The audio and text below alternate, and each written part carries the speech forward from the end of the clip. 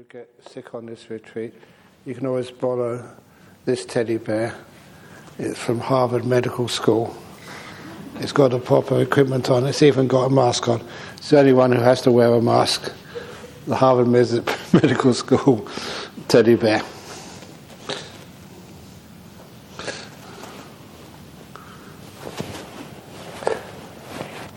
So is this all the people who are actually here right now? Yeah. Is there any? 33, I think. Is there anyone not here?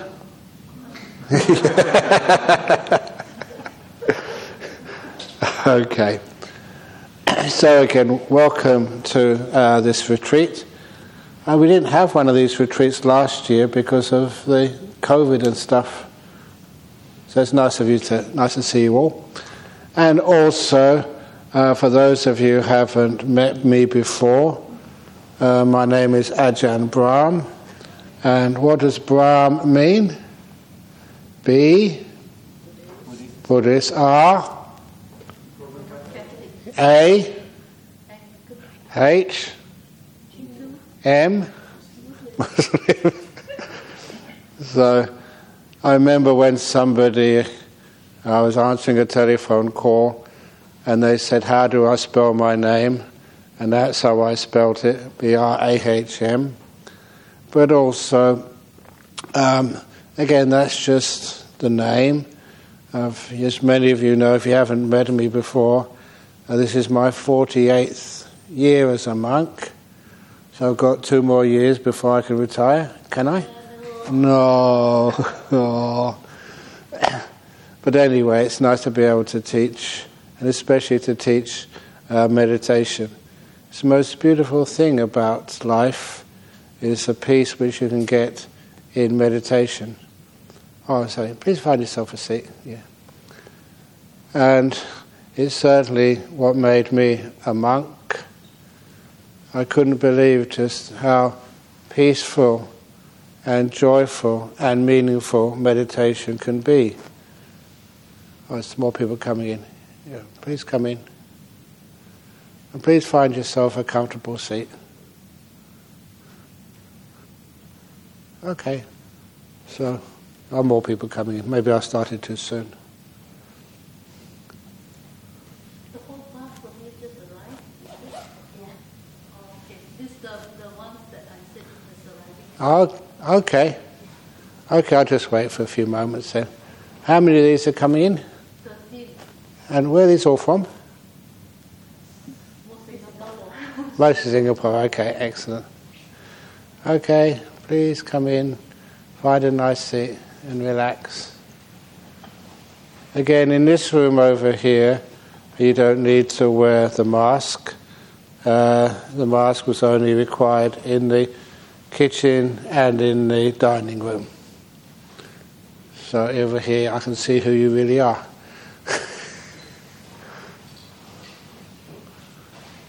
It is true that sometimes when people wear masks and they wear beanies on top of their head, sometimes it is difficult to find out who you are. I just look in your eyes, and if you're wearing glasses, again, that hides your eyes. I don't know who you happen to be. But anyway. And to let you all know that I've had 4 vaccinations against COVID, and then the last one was only a couple of weeks ago. Just, because it's travel time. And I've never actually had the COVID. So I still have those vaccinations anyway. But one thing which is really weird about those vaccinations, I just really still can't believe just how sharp those needles are. And getting bitten by a mosquito or a march fly they have here is much more, you can feel those, but these injections you have, you hardly feel them at all. And there was no reaction afterwards. In fact, after a day or 2, I didn't know which arm they injected me in. I had to look to see which one it was. And so, one thing to let you know is that, through your meditation, it's amazing just how your health can improve. It was the last time I was admitted to a hospital was over 30 years ago, 31 years ago. During the rains retreat here, I got very tired, exhausted. I'd even had dreams that going from my hut to the hall in Bodhinyana Monastery, I dreamt I couldn't make it. And I dreamt many times of making it halfway, sitting down, not being able to get up, and even when the rain came, I was not able to move myself. And that was just like the dreams, but the reality of the day was just the same. I had almost zero energy. So at that time, one of the doctors who would look after us, he was a Sri Lankan man, and so he said, I want to admit you to hospital for 6 days, just to make sure I can do tests and find out what's causing this, to make sure you're okay. Now there's one problem with that. It's actually two problems with admitting me to hospital. The first was that when I got there to check in, the person on reception said, have you brought your pajamas? And I said, I'm a monk. I don't have pajamas. And even though I was sick, I never lose my sense of humour, because I told him, I said, it's either these robes or naked. Make your choice. You know what they did? They let me wear my robes. But the second thing was, that particular doctor, he was a gynecologist. So above my bed in the hospital was 3 other men in the ward, and the strange one, me, and I had under Dr. Mendes, gynecologist. And I got lots of funny looks from the nurses. I said, why are you under a gynecologist? They said, well, he's the one who just admitted me to do some tests. But then, after doing all those tests, I felt much better. I think probably I missed staying in the monastery, and so they released me. They couldn't find anything wrong with me at all. And then afterwards, I remember it was during our rains retreat many years ago, in my 17th rains retreat. And then after that, I was happy to be back in monastery and didn't have many duties, and started getting my meditation back on track. And I was surprised just how powerful the meditation became after emerging from hospital. And after one incredibly nice meditation, I went to see the former abbot at the time. He was Ajahn Jakaro. And I told him about what I'd experienced. And he said something very profound. He said, I don't think you'll be sick evermore. And that was true. That was the last time I was sick. So for the last 31 years, you get a bit sniffs sometimes, or a little coughs, but nothing which is very debilitating at all. And from that, I've always really understood, personally, the power of meditation for your good health. I know there's another doctor here, and who's our local doctor in Serpentine, Jarrahdale, and it's wonderful actually what this meditation can actually do. I was just making a talk for the monks last Wednesday, that sometimes in your meditation you may have what we call hot spots in your body. I don't know if any of you have had those. You're sitting here nice and quietly, and it's a part of your body, any part of the body, feels abnormally warm. Not unpleasant, but much warmer than the rest of the body. And sometimes people haven't experienced that before. And if that ever does happen, those hot spots, you can find out afterwards there's always some healing going on in that part of the body. It's as if, I'm a Westerner, but we have the Indian idea of winds going through your body. In the Chinese, the qi. But it's like the body's energies flowing through you. And if there's part of your body which does need some healing, sometimes those energies focus in one place and you experience it as great warmth. And it's happened so many times that people with injuries, and especially the first time I noticed this with people who've had car accidents. And because they've had those accidents, very often they get these hot spots in their shoulders or in their back. And this one lady said, she had really weird hot spots in her back. I said, what's going on? And straight away I asked her, when did you have your car accident? I remember this because she said, I haven't told you about that, Ajahn Brahm. Yes, you have got psychic powers. So I decided, so it's not psychic powers, it's just the experience I've had as a meditation teacher. She said she had this very bad car accident. She had whiplash, and she had surgery and had all sorts of therapies, but there was still some tightness and tension in her back. And it's only when you let go and you allow your body to relax, it's only then that those energies have a chance to flow to where they're needed and do their job of healing those parts of your body. And because that happens, how you experience that is feeling hot spots in your body. So if anything like that happens in your meditation, wonderful. Just enjoy it, and you always feel much more relaxed afterwards, far more at peace. So that's one of the reasons why the people who meditate a lot and meditate deeply are often very healthy, weirdly so. Not only that, of course, I should be talking about something else about what we're doing on this retreat, but now I'm into it. That quite often, that sometimes I do suffer colds, sometimes hay fever as well. But there was this one occasion when I was invited to Korea, South Korea, and it was to do a blessing of a little walk up in the mountains. It was the area where they were going to hold the Winter Olympic Games a few years ago. And so they invited 3 or 4 monks. I was one of them. Ajahn Ganha was one of the others.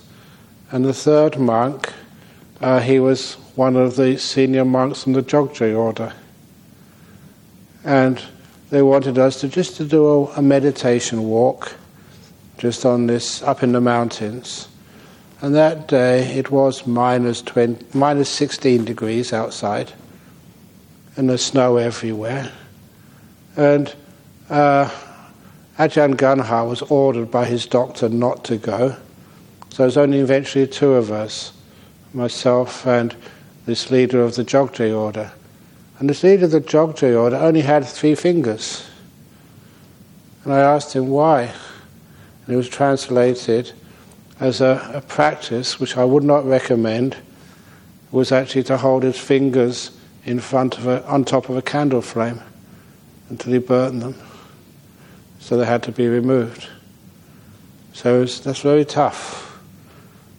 I don't know any of you would do that, just deliberately, just to meditate to overcome pain. But anyway, when we were walking in the snowfields, that I just had my sandals, the same type of sandals which I wear every day, the Birkenstock sandals, but never any socks. I just don't wear socks. So I was just out there in the snow, working, just wearing sandals and bare skin. And then after a while, I recall all of these. It was televised. All the cameras, they were pointing at my feet. So imagine you have like somebody doing some news broadcast, and they're all walking, trying not to bump into you, with their cameras on your feet. What on earth am I doing? Why aren't you wearing socks? So, because I don't need to. Sometimes even in very cold weather, we can use the power of our mind. just to overcome any problems there. But then afterwards, I was supposed to be interviewed again on live TV in Korea, and then I started getting the cold. When the what's actually the right name for it? I wasn't ever taught medicine. The snot. What is the correct word for it? Mucus. Okay, thank you. Mucus started dripping down from my nose, and the eyes started watering, started coughing. And you had an interview in front of a TV camera in half an hour. I'm really quite amazed as what the meditation can do. When you really need to, you just sit there, focus, let things be, really relax. And what happens is everything just heals itself up. So after half an hour of meditating, I went down to that interview and there was no sneezing or cold at all. Sometimes the medical benefits of meditation are huge. Sometimes even I can't believe exactly how it happens, but it does. So anyway, welcome here. And when you are meditating, whatever physical difficulties you may feel, a lot of them is just a healing process happening. So don't need to be concerned about anything. And number 2, while you're here, the type of meditation which I teach is a very soft meditation. I say soft because I've always found that the most effective. As many of you know, I was a student of Ajahn Chah. It was Ajahn Chah who taught me that the leaves on a bush or on a tree only move because of the wind. And if the wind stops, the leaves keep on moving, but less and less and less, until the leaves become perfectly still. And he said, because that's the nature, he called that the nature of the leaves is to be still. We would call it these days a default position of the leaf would be stillness. Someone has to shake it or brush past it, or the wind will make it move. And he said that's the same as the human mind. The human mind, its default state, is to be perfectly still. It only moves because of the winds of wanting something, or wanting to get rid of something, of controlling. And he said, your job, sorry, itchy here, your job as meditators is to make sure that when you do sit down, you don't want anything. You let go of all aspirations, all goals. And as I put it to the Koreans the last time I saw them, there's about 6,000 members of the Jogji order, I said, your job is to relax to the max. It was a slogan, but it was a powerful slogan. And I keep on making that one of the core parts of my own meditation. As I practice myself, that's how I teach you. And first of all, to relax your body to the max. If your body is hurting, if it's tense, any tightness there or any sickness, it makes it not impossible to get into deep meditation, it just makes it more difficult. So to help you, we try and make sure we meditate comfortably. That is one of the reasons, if you haven't been here before, why we have so many chairs in this meditation hall. If you feel your body is tight, aching, please make use of those chairs. We haven't got it yet, but I think one day we'll have to install seat belts on those chairs, because sometimes people are so sleepy. We don't want it to fall off. And we do have some of the chairs with the armrests. So it means if you nod this way, you won't fall off and injure yourself. So please make sure you make use of those if it's more comfortable for you. And even the mats, we've got lots and lots of cushions. And if you want some of those cushions, please make use of them. Actually, you can't see many of the cushions here, they're usually just kept outside. Make yourself comfortable. Don't go too comfortable. Please don't bring your beds in here. As long as you're reasonably comfortable. And if you care for your body, you find what you're actually doing, you are practicing the middle path to avoid the extremes of things which tire out and exhaust your body. That's the meaning of Atta Kilamatthana Yoga. Kilamatta means tiring.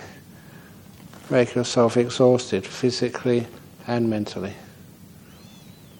And also you don't indulge in sensory pleasures. You keep things nice and simple.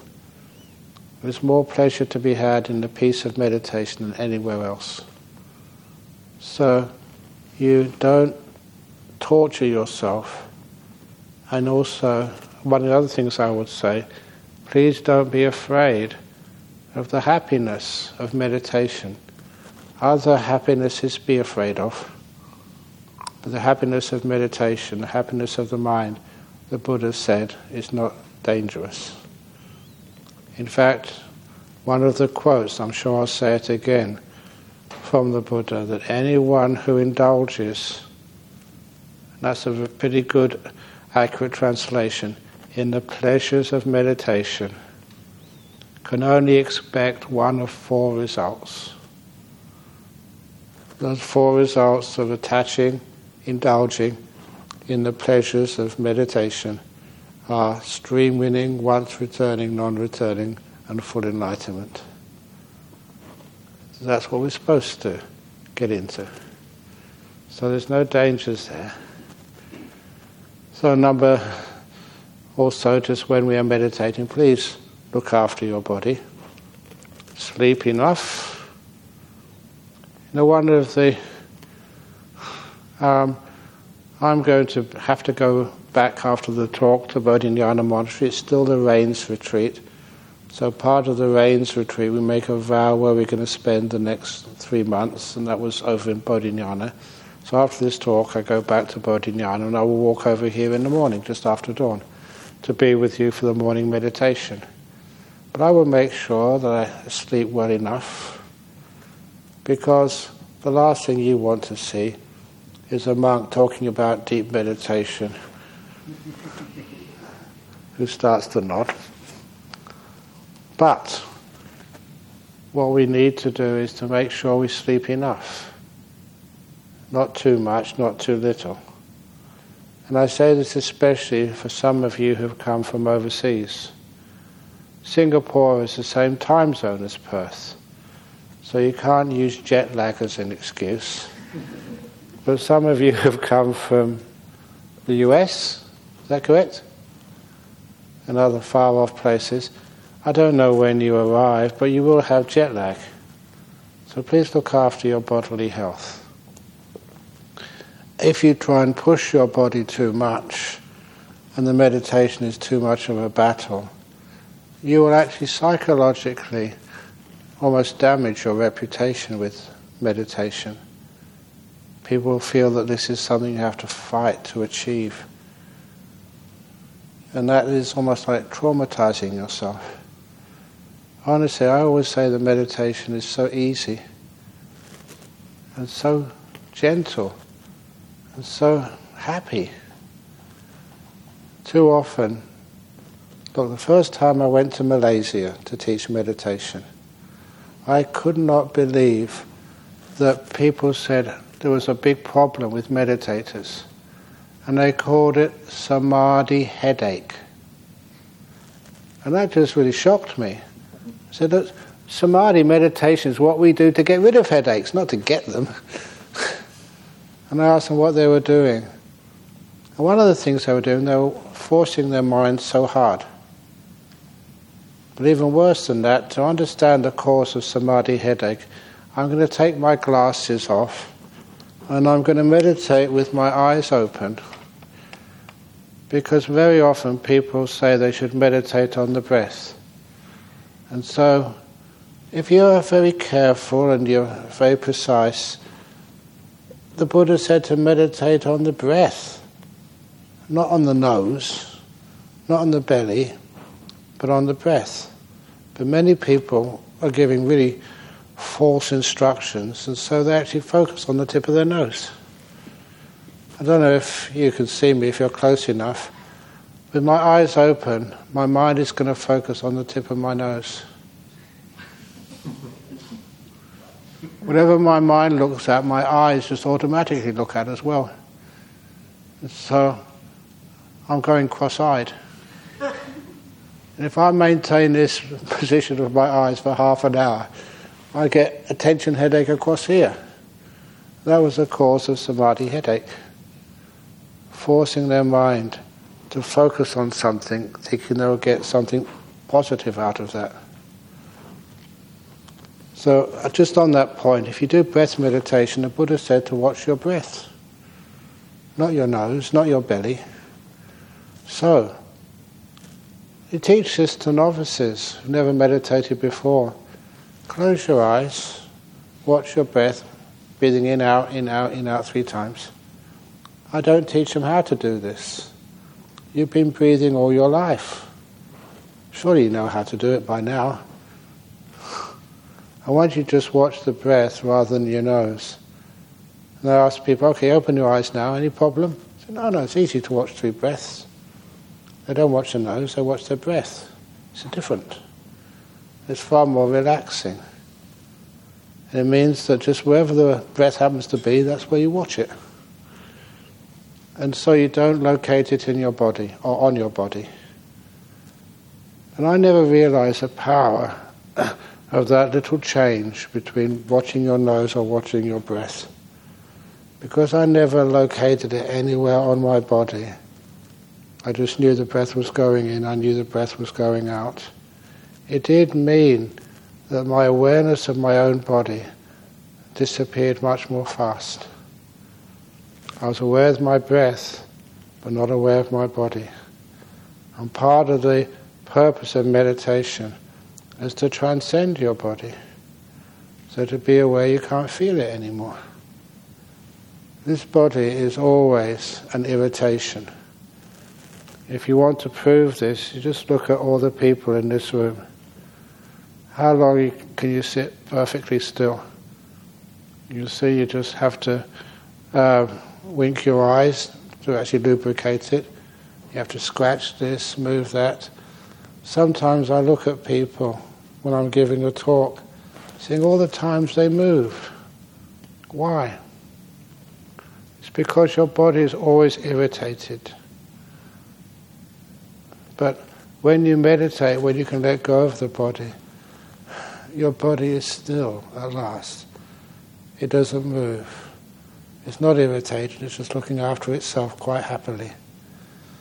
And this is one of the things you notice. Try to take your awareness away from the body, onto the breath, then away from the breath, into the mind. It's basically a quick summary of what meditation is. In order to be able to transcend the awareness of the body and the 5 senses and go towards the breath and then to the mind, the breath becomes like a stepping stone in the middle of the river. So anyway, that means you can have some really incredible meditations. I say incredible because for some of you haven't experienced these things before. It just happens. It's quite easy when you let go. So, why can't we let go? Fear sometimes. Fear is actually more powerful than attachment. Actually, attachment causes fear. But the fear of you losing control. So many of you know me for so many years. Please have that trust and that faith that this actually works. You don't need to be afraid.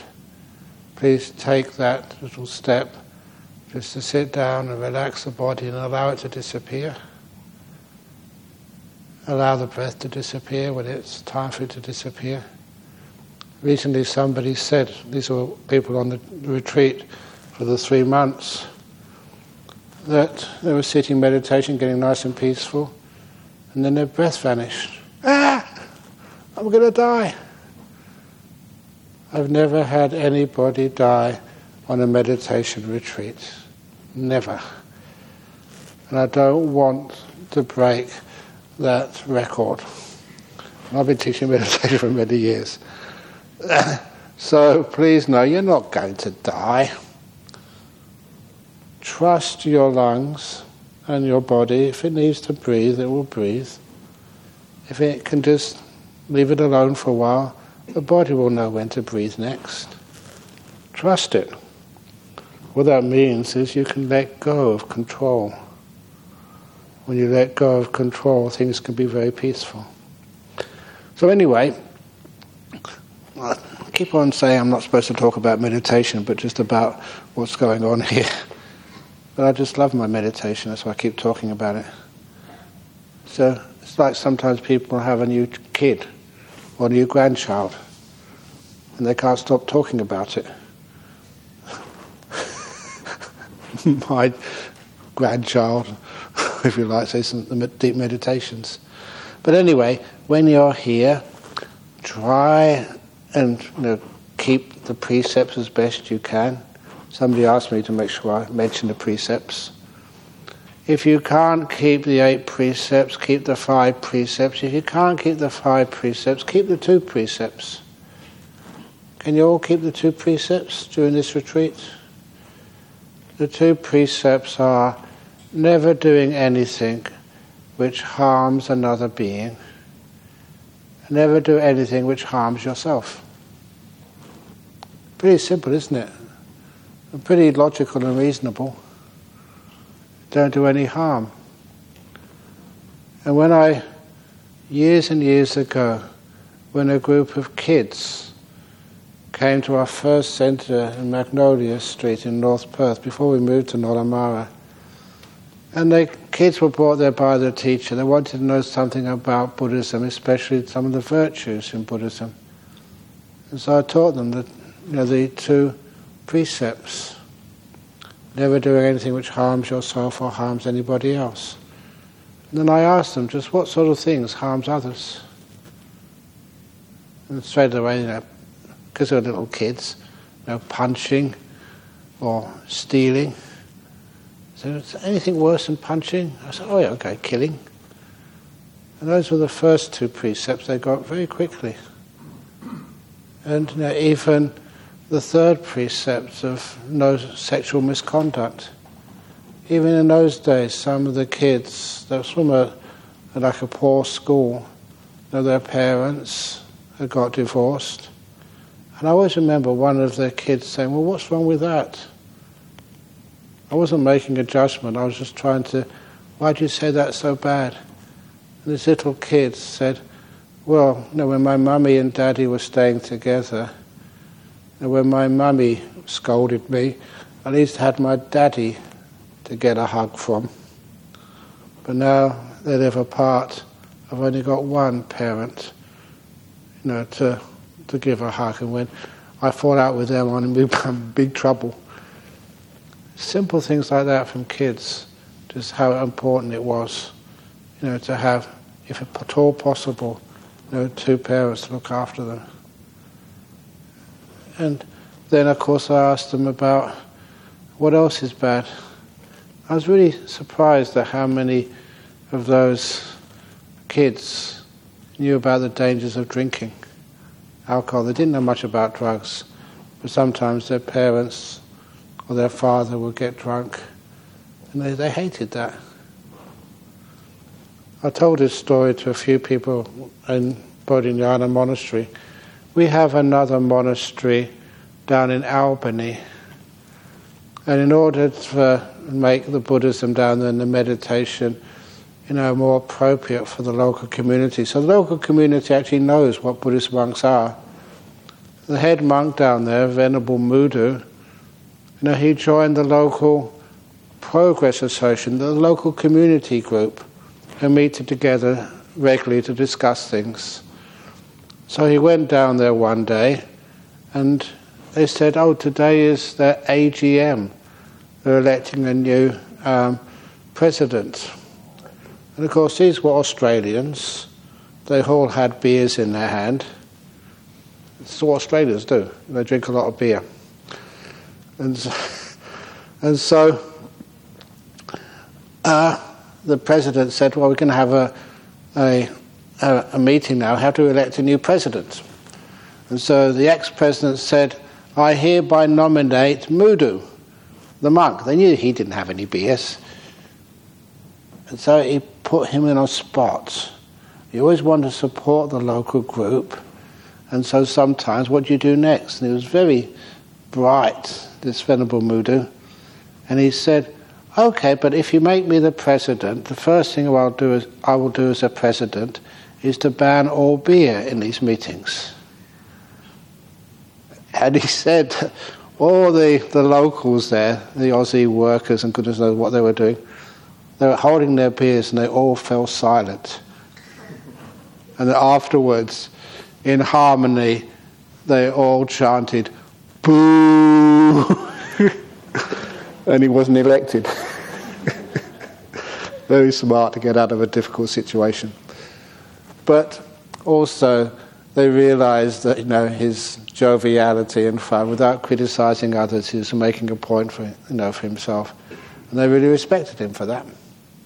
So he still was a member and very well known down there. So it is a problem if we take alcohol or non-medicinal drugs. So please, when you're here, you don't need those things to be happy. I haven't taken any alcohol or non-medicinal drugs for 48 years, no, more than that, 50 more years. To me, I still remember when I used to go to the Thai temple, and the Thai monk there said, you've been coming here long enough, it's about time you took the 5 precepts. And this is true, honest. I asked him, what are the 5 precepts? When he told me them, being an arrogant young man, I was maybe 18 at the time, I said, sir, I don't need to take those precepts. I've been keeping them for quite a while now. You discovered them yourself. To me, they were just common sense. So anyway, those were precepts. So, because it's not harming yourself, not harming others. So at least you can take that much. And not harming yourself means not pushing your body too much. If you do feel sick, don't be embarrassed. You know what I've said many times, and I hope our local doctor here knows that if any monk comes to see you and said, there's something wrong with me, doctor, I'm sick, please tell them off. That's not what a Buddhist monk should say. They say, there's something right with me, doctor. I'm sick again. Don't stigmatize sickness. It's part of the way the body deals with problems. And same with yourself. If you are sick on this retreat or if you're really tired, please take a rest. I'm very proud of the gentleman who needed to cough, and he went outside to cough. He wasn't embarrassed about it, but I'd be even more proud of him if he coughed in here. There's nothing wrong with coughing. It's just how the body deals with irritations. So you come inside now, please excuse me, but I was just talking about you. If you need to cough in here, you can cough in here as much as you want. Don't be upset. On this one retreat, there was a gentleman, and whenever he meditated, he would breathe really loudly through his mouth. And the first day, we have the opportunity to ask questions, had all these questions in the box, Ajahn Brahm, could you please tell meditators to breathe quietly? When you think about it, it's a stupid question. But anyway, so many people ask this. So then I made that announcement. And that gentleman has got a big tumour in his sinus. He's got sinus cancer. He came to see me first of all. Maybe I should have told you. But he said his doctors have given up on him. And he's not even a Buddhist, but he knows that meditation can sometimes help. So he's come on this retreat to see what can happen. And once I told him that, there was no more complaints about him at all. People were so kind to him. If you need to cough or to breathe loudly, please do so. You're not doing that on purpose, it's just nature. The nice story about that was at the end of the retreat, he got nowhere. There's still no recognizable sort of progress in his meditation or in his cancer. It seemed the same. But I will never forget him running after me as I was getting into the car to go to Sydney Airport to fly back to Perth. Ajahn Brahm, don't go yet. What happened? And he said, on the very last meditation, he was sitting in the hall and he heard a popping sound. And he could breathe through his nose, just for 1 minute. Somehow or other that tumour had shrunk. And it was real. He was really excited, but it's only for 1 minute. And I said, what I always say, please carry on. But I really thought that he'd left it too late. But a few months later, again in Sydney, it was an absolutely true story, I'm not exaggerating. I saw this other gentleman, and he said, do you remember me? And please don't ask me that question, because I do see so many people. And I said, no, who are you? He said, I'm that guy. The guy who had the sinus cancer. And you couldn't recognize him, because when you have a cancer, it just really debilitates your body, you lose your muscle strength, and you look pretty weak and sick. He said, I'm in full remission. I just carried on meditating like you taught us. There's no more tumour. It's such a nice story. And he said, now I'm spending the rest of my life, however long I've got, teaching other people how to meditate. Beautiful. So these things they do actually work. Otherwise I'd feel a fraud telling you. But you have to learn how to relax. Don't be tense. So after a while, we're going to learn just how to relax our body to the max. When you relax the body to the max, the next thing you relax to the max is your mind. Are you peaceful? How much? What makes your body more peaceful? And after a while you learn the art of letting go, the art of being peaceful. And this place is a beautiful spot for meditation. It's much more peaceful than any place you can find in Singapore, honestly. There are no mosquitoes here. Even some of those places in Thailand, you find a nice quiet forest, and then after a few minutes, bzz, bzz, bzz, bzz, bzz, bzz. I don't know why the mosquitoes do that. Just bite and get it over and done with, instead of just warning you. But we don't have mosquitoes here, not this time of the year. Sometimes we do have a snake here, the little do-guy, but it's too cold for him right now. So you put, and they're very nice. These are Buddhist snakes.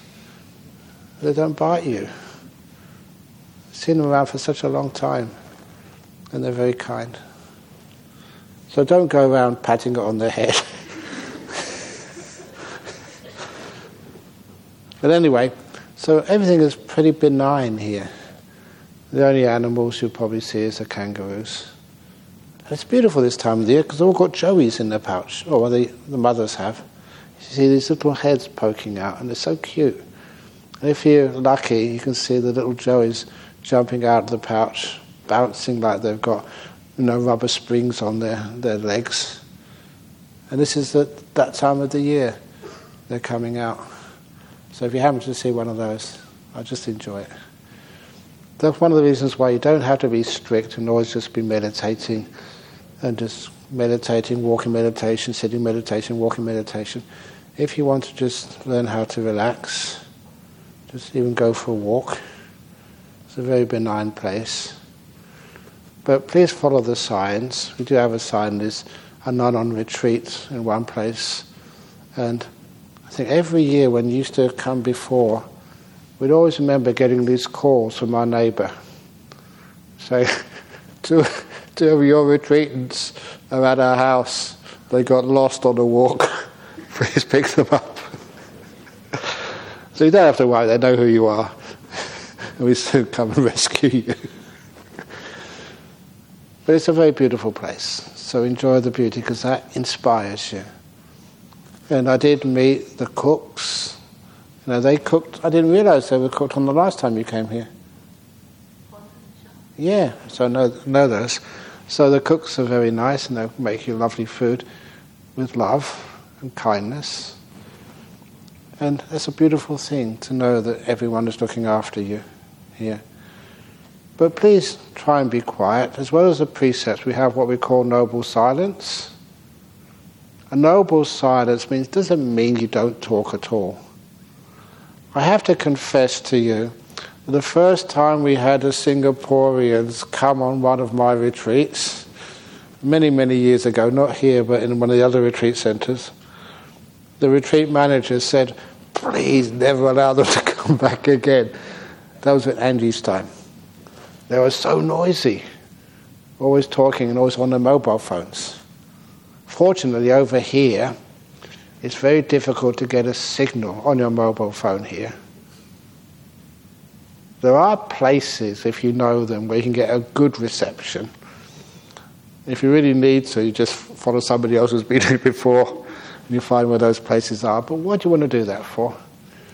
Please keep quiet and keep the place quiet. No need to always be checking up on what's going on in Singapore or whatever. And number 2, when you're with one another, no need to go talking too much. So if you see someone else talking and they're talking too much, here in Australia we have what we call the one finger sign. So you're allowed to give them the one finger sign. That's right. Shh. Not the other one finger sign. Shh. Because when you keep the peace and the calm and the quiet, the life becomes so much more sensitive. You can actually feel more and see more and sense more. You don't need to convey any information to somebody else. So that's a beautiful thing to be able to do. However, it becomes noble silence instead of stupid silence. If there's something you need to tell somebody else, such as, like a bushfire, you don't try and mime it. Just there's a bushfire, come, we've got to do some safety. You may smell smoke at this time of the year because people are doing what they call control burns to lessen the fuel load. So if you do smell any smoke, don't go ringing for the fire brigade. It's just coming from usually a long distance away. And you're pretty safe in this place. So just wait for somebody else, the retreat manager. You can always call somebody to see if there's any danger there. But this time of year, there's hardly any danger at all. We did have some rain recently, so the forest floor is very moist. So we're pretty safe. So you don't need to go be frantic. But if you do see any snakes or anything, you can always tell somebody, look, snake. So that means 1 or 2 words is allowable. And the rest of the time, please enjoy the beautiful place we have here. For the morning, we do have a meditation in the early morning. It's wonderful that on the retreat schedule, never said when it starts, but the place is usually open all the time. So whenever you get up, you can always come in here to meditate. At 5:50 we have chanting. We have the books here to do the chanting, the usual chanting. And then we meditate from after the chanting is finished to 6:45. So we'll be here with you for that. And then we have the breakfast time. And after breakfast time, a talk at 8. And then we have, not tomorrow, but the day after, interviews. So if anyone wants a personal interview, please, if we can, make it about meditation rather than about life or your relationship problems. I'm not a marriage counsellor. I'm not a financial counsellor. I'm a meditation teacher, so please keep it to meditation if you can. Otherwise it goes on and on and on and on for hours. And then after that, we have a lunch. Yeah. But I will usually take lunch over in Bodhinyana Monastery. The reason for that is because I need to keep contact with one of my other responsibilities, all the monks and the people who come from the Buddhist Society of West Australia. But I'll be back after lunch. We have we asked you what you want to do after the questions and answers in the afternoon, 3 till 4. And at 4 o'clock, many of you asked for suttas. So suttas are teachings of the Buddha. So I'm going to do one of those tomorrow. Yeah. And what I'm going to teach tomorrow is what's relevant. It's very simple, the Anapanasati Sutta. But I'm also going to teach that with an introduction, a story why the Anapanasati Sutta was taught.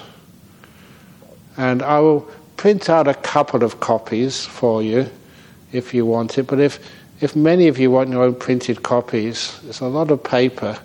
And so I prefer you just listen. Sorry? Not necessary. You sure? You just listen to me. Okay. Very good. But if that doesn't work, please let me know afterwards. And then we can print it the next time. And then we'll see how that goes and what suttas to read out afterwards. I want to make sure everything is relevant for you. Sometimes if you teach too high, it's interesting for me, but for other people, no. Yeah? Actually, we didn't ask them about the options, the 2 options of the sutta class or the yeah. meditation. So we didn't actually ask them. I didn't ask them, so just tell them. This is Kim Jong-un style. So, okay, well, is that okay? The alternative was to have guided meditation from 4 till 5, or sutta class. Shall we ask it again then? Have a quick vote, or we'll do sutta class first? You can do your sutta class first. First, okay, yeah. And then afterwards, if it's too deep or it's just you've heard it all before, then we can do a guided meditation instead. So please give me some feedback. Okay, and then in the evening another talk. Oh yeah, Q&A in the evening, yeah. So it's important, even the Buddha said, it's not just teaching, it's allowing you to ask questions as well. It's called that Dhammasakkacha, to be able to discuss. So if you have any questions, you can, what we usually do, write them in the little box there and put them in the box, and then I'll answer them in the evening for you as best I possibly can. So sometimes there's a lot of free time for you on these retreats. When you want to know what should I be doing, what I tell the monks is ask your mind, what do you want to do?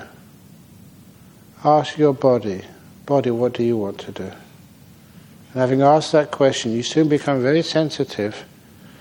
You find out what your mind needs to do, what your mind wants to do. Your body and your mind.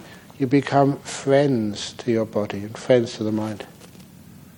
I always realized the reason why, as a young monk, my mind would wander off in meditation, because it was trying to escape from me. I wasn't treating it like a friend. But when you treat your mind like a friend, it never wants to run away from you. You're just enjoying each other's company and having a good time together. That's why many of you, which I've known for such a long time, I see you and it's nice to see you. It's like, I don't want to run away from you. But I realise I have to let you go to get a rest. So I'm not going to maybe stay too much longer. But anyway, welcome everybody to Jhana Grove, and I wish you very peaceful, happy meditations here.